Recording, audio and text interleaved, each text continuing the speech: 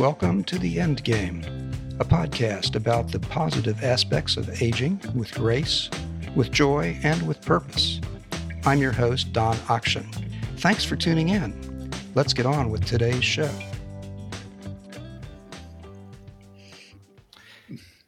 My guest today is Matt Thornhill, and I'm excited to talk to him for two reasons. Matt is the creator of Openly Gray, a nonprofit organization whose goal is to change the mindsets of older adults in particular about aging. And in addition, Matt is also a developer who's creating intentional communities that are affordable to middle-income baby boomers. Matt, welcome to The End Game. Hey, happy to be here, Don. Great. I have seen posts from Openly Gray on social media. Can you say a word or two about what it's all about? Yeah, well, first off, I wouldn't really say I'm the founder of it, or however you put it, creator of it. It's not even my idea, quite honestly, but I'm trying to bring it to life, that's for sure. So Openly Gray is a nonprofit that is designed to really help people change how they think, feel, and act about being older. And the specific people we want to change are older adults themselves. There's a growth right now in the awareness around ageism. It's like the last ism that seems to be permissible in American society and culture. So there's a lot of folks out there who are making the case that we got to stamp out ageism, correctly so. We need to, and they're looking and finding examples of anti-ageist behaviors and statements and communications and all of those things, and pointing them out, which is important. But I'm not sure if there's another effort. I should say, it occurred to me that another effort is required, and that is to deal with one of the root causes of ageism is our own self-destructive comments about growing older and attitudes about growing older. And if we really want to change the culture around how people treat older adults, I think we need to change how we treat ourselves and how we think about ourselves.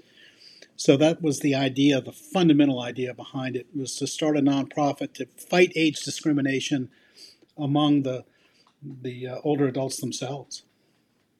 Interesting. So I'm a little confused. Is it an awareness campaign, a movement, a service organization, or something else? It's all of those.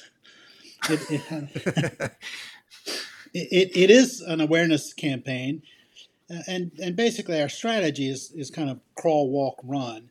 Ultimately, we want to be a service organization where the people with the Openly Gray mindset are out doing things to change the world.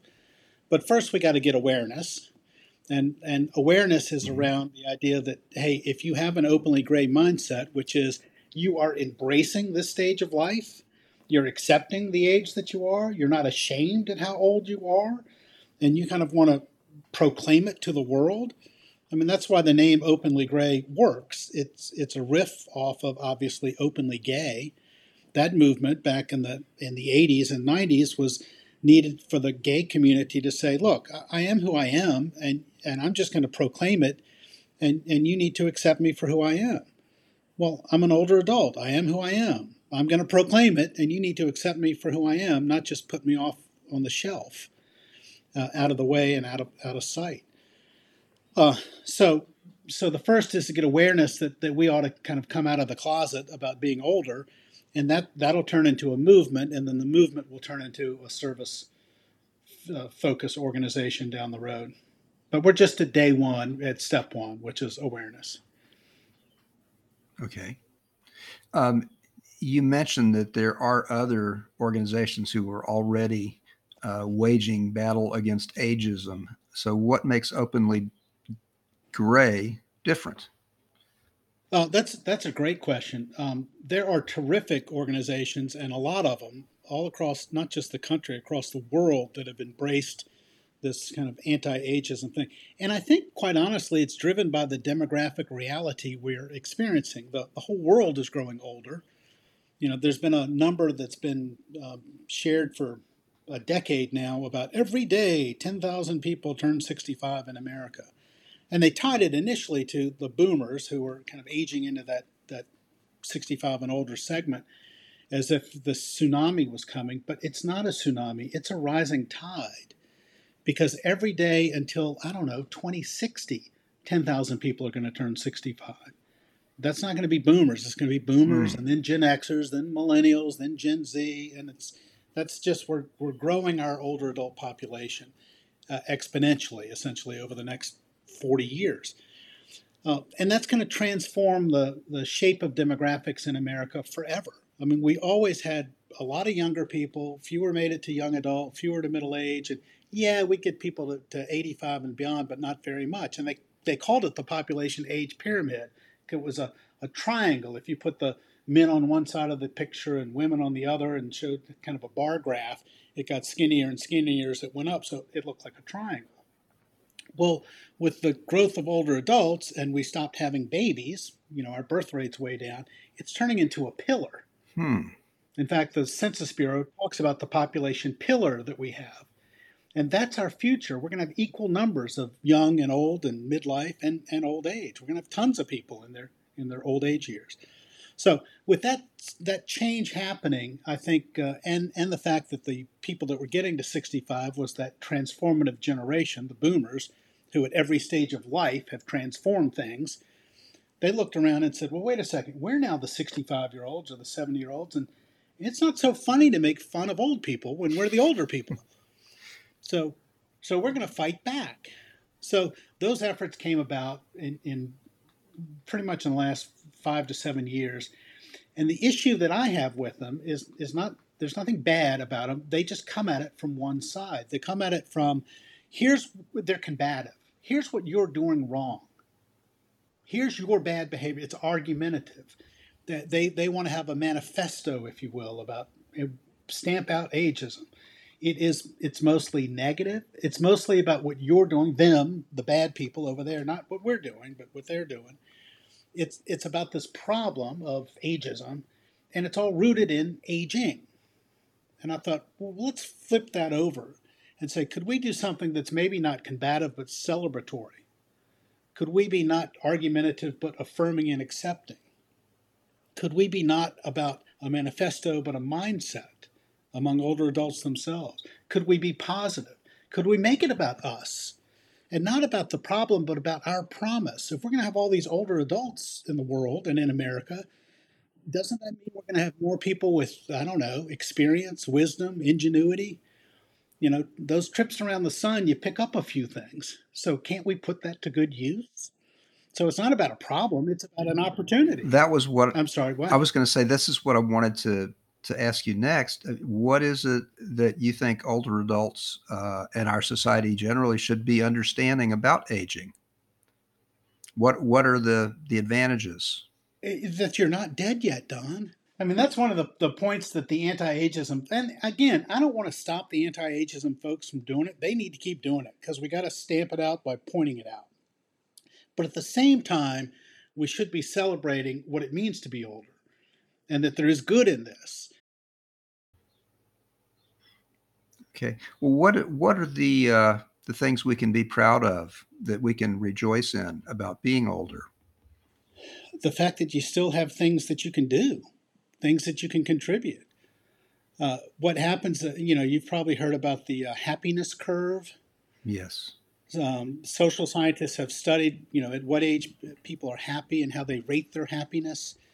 And it's not most people think it's like a mountain that like a standard deviation curve that goes up and then down. It's a U-shaped curve. It goes from up to down to back to up. And it's up when you're young and full of life and vision and future, and into your 20s and 30s and even into your 40s. It's still pretty high, and it drops in your 40s and 50s and then comes back up in your 60s, 70s, and 80s. And the drop is basically midlife and all the crunches of midlife, of job and buying homes and paying mortgages and raising kids and getting kids into college and working through your career, and all of that stuff makes people less happy in their 40s and 50s. But by the time they're in their 60s and 70s again, they're happy. And you tell that to a younger person who goes, well, wait a second, they've got a much shorter time horizon. Why would they be happy? Don't they know that they're going to die? It's like, yeah, that we all know we're going to die. So far, no one has gotten out alive, best that I know. Right. We all have to go through that. And as you get to your 50s and 60s and beyond, you have a different appreciation of every day.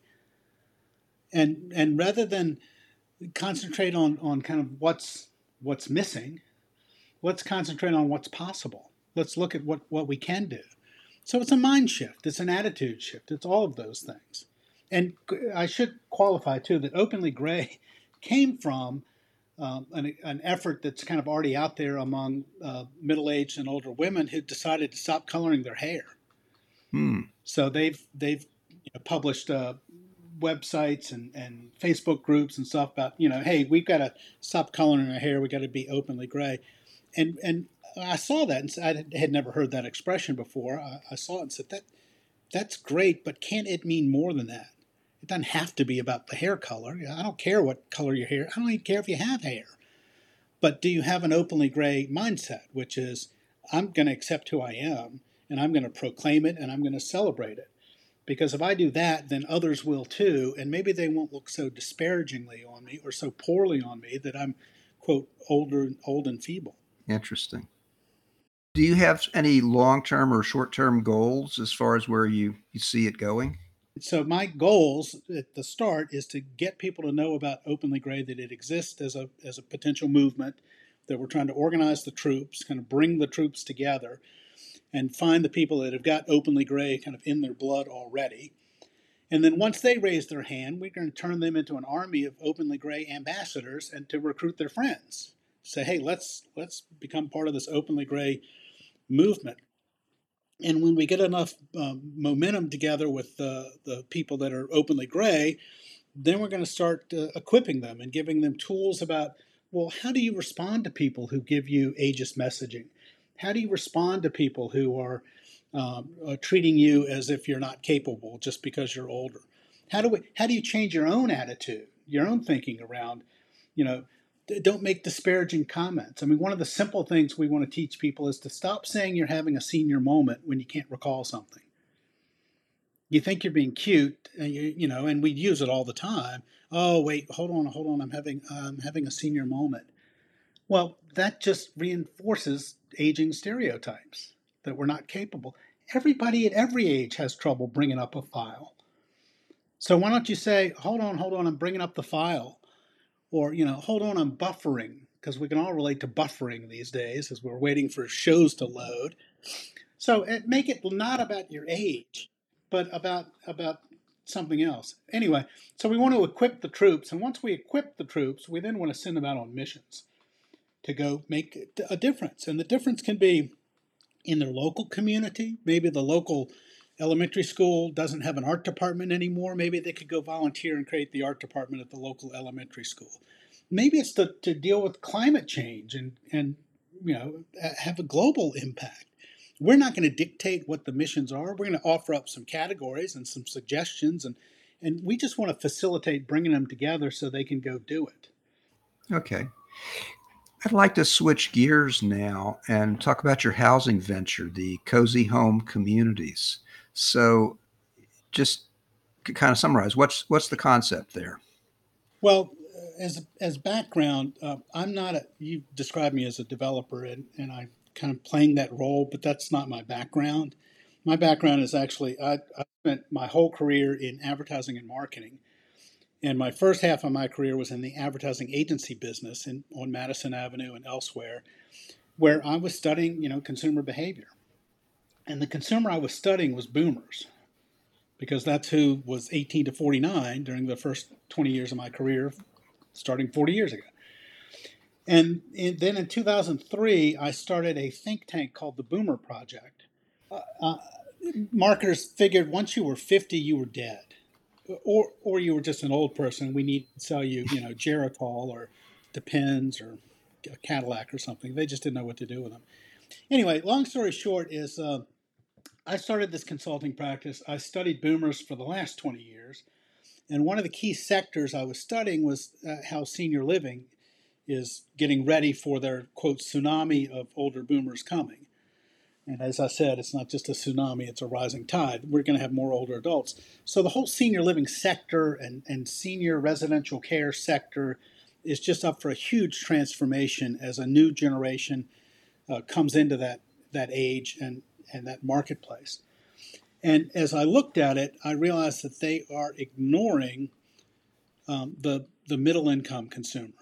They don't really have product for middle income consumer. They've got product for people that run out of money that the government pays for, affordable housing or HUD housing and such. And they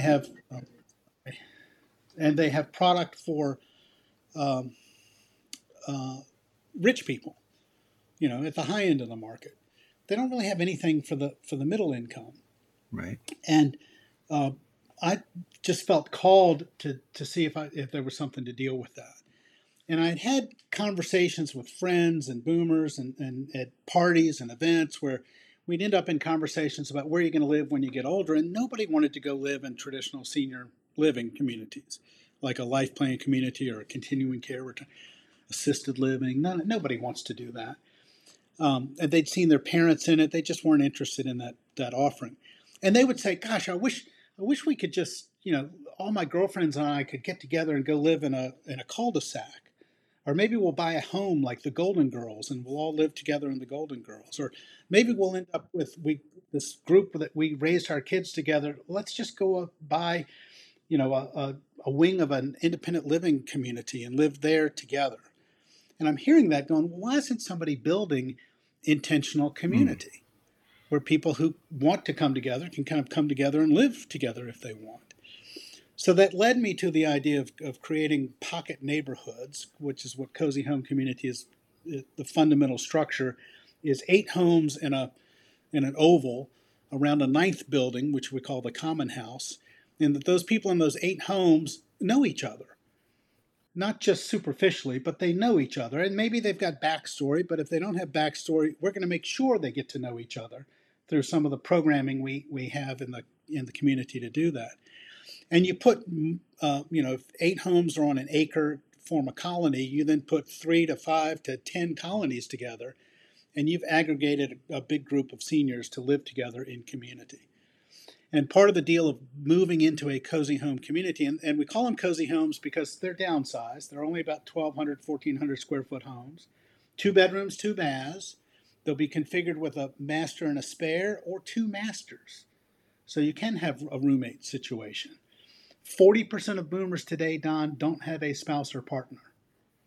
So that's no second income, no second Social Security check, and no caregiver in the house when they start to get older. 40%.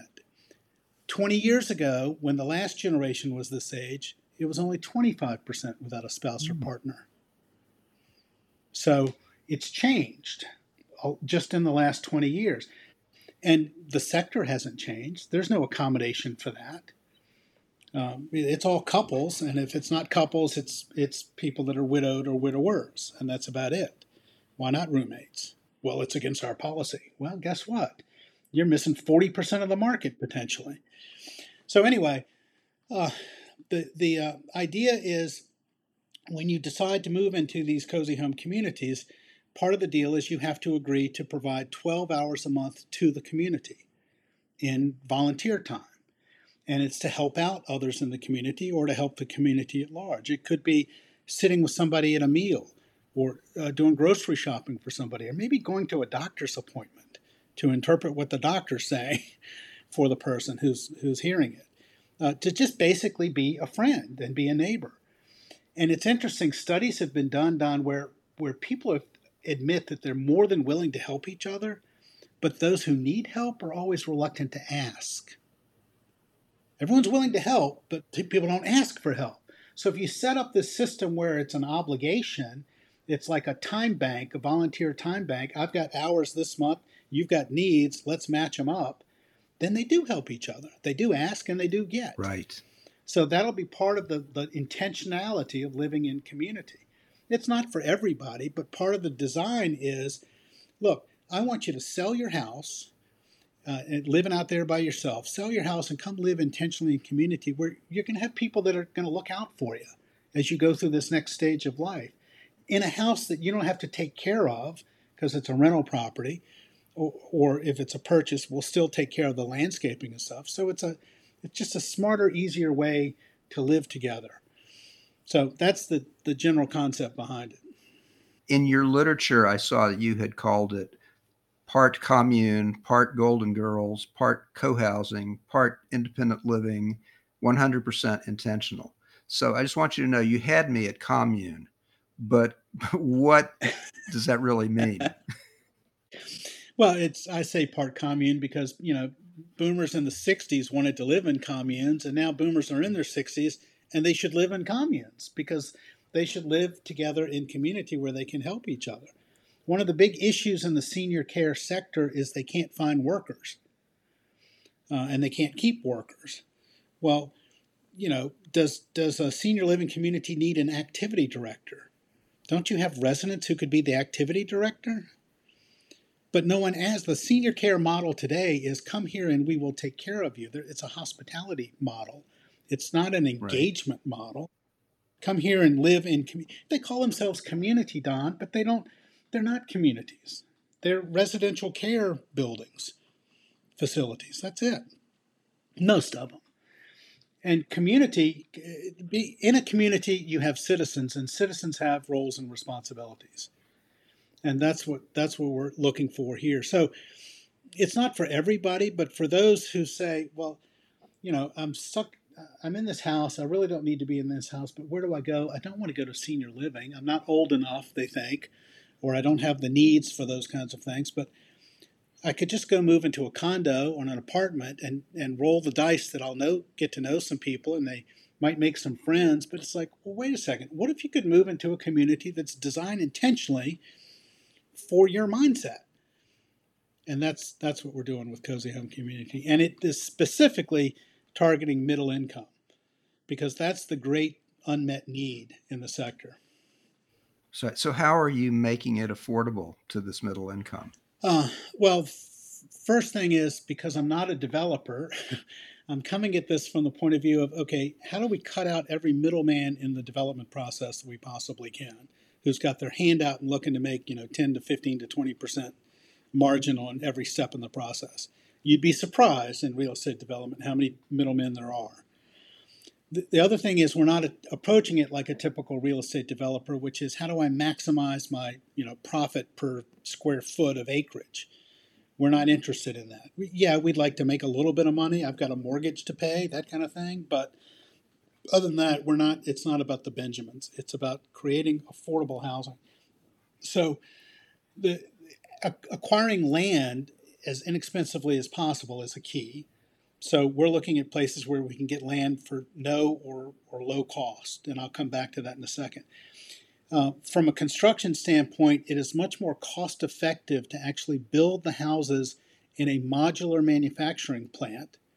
It's still a regular stick-built house like you'd build on site. You just build it in pieces in a factory and then deliver it on site.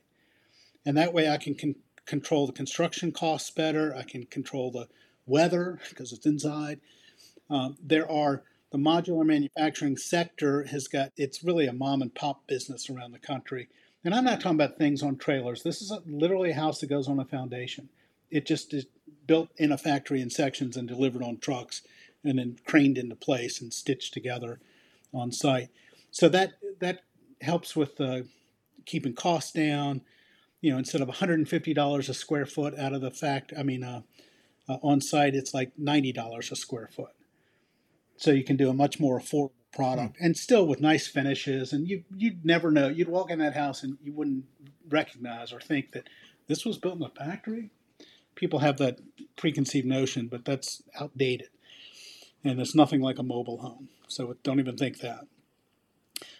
So all of those things are things that we're doing. And then the other thing is we're partnering with senior living operators. What happened, Don, is when I had the concept, I was developing it in 2019 and talked to people who were already in the senior living space, mostly the nonprofit operators, the ones who maybe started 50 or 100 years ago as faith-based organizations, and it was homes for widows and orphans.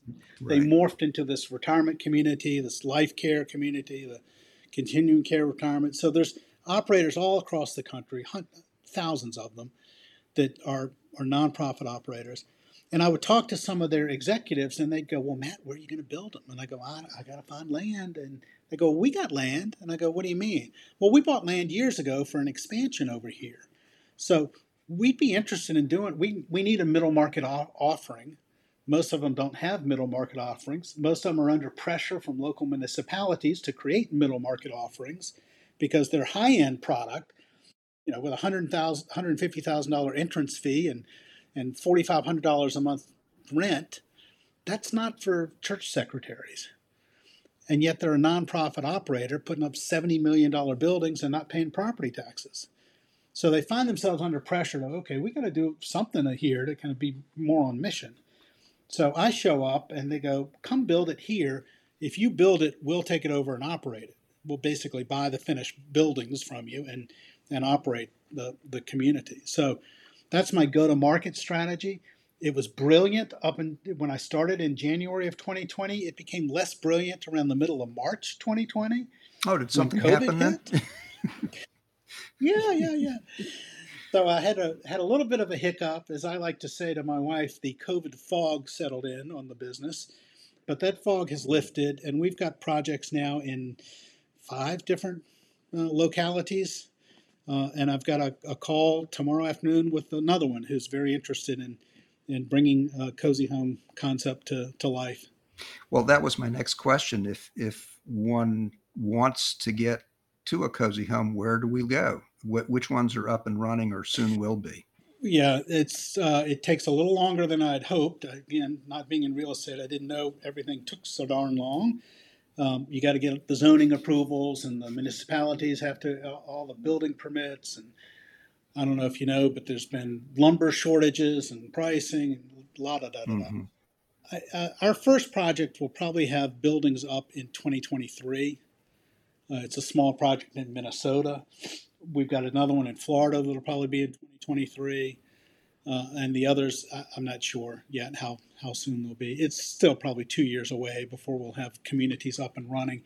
And my goal, quite honestly, is just to get to proof of concept in the near term, to show people, look, this is something people will want to move into. Here's the scary data that I saw, Don, that made me go, somebody's got to fix this problem. Currently in senior living, there's the pre-senior living they call active adult. That's the 55 and older communities, age-restricted communities. And they're single-family homes, but they also build, apartment buildings that are age-restricted. The age-restricted communities, average age move-in is 74. Really? So they're not getting 55-year-olds. Yeah, especially in the apartment building versions, because people don't really want to move there. They do because they get to their mid-70s, they don't want to take care of their house anymore. So they start looking for another alternative.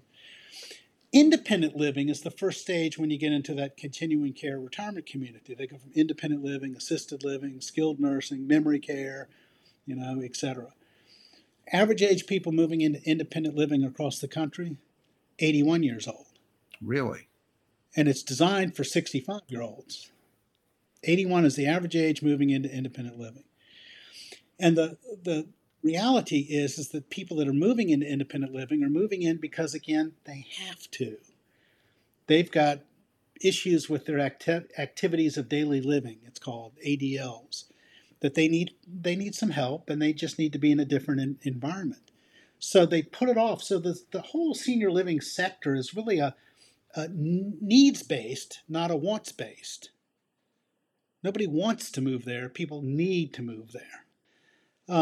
And because there's just aspects of it that are not desirable. Well, why can't we create something that is maybe a desirable place to live through this stage of life? Matt, I really applaud you for these creative ideas. And it's been very stimulating having you here. I thank you for taking time to present both of these intriguing ideas today and for being with us at the end game. And you can learn more about Openly Gray at openlygray.org. And you can see more about Cozy Homes, including some renderings and models, at cozyhomecommunity.com. Matt, thanks again. Hey, I really appreciate it. Thanks for the opportunity, Don.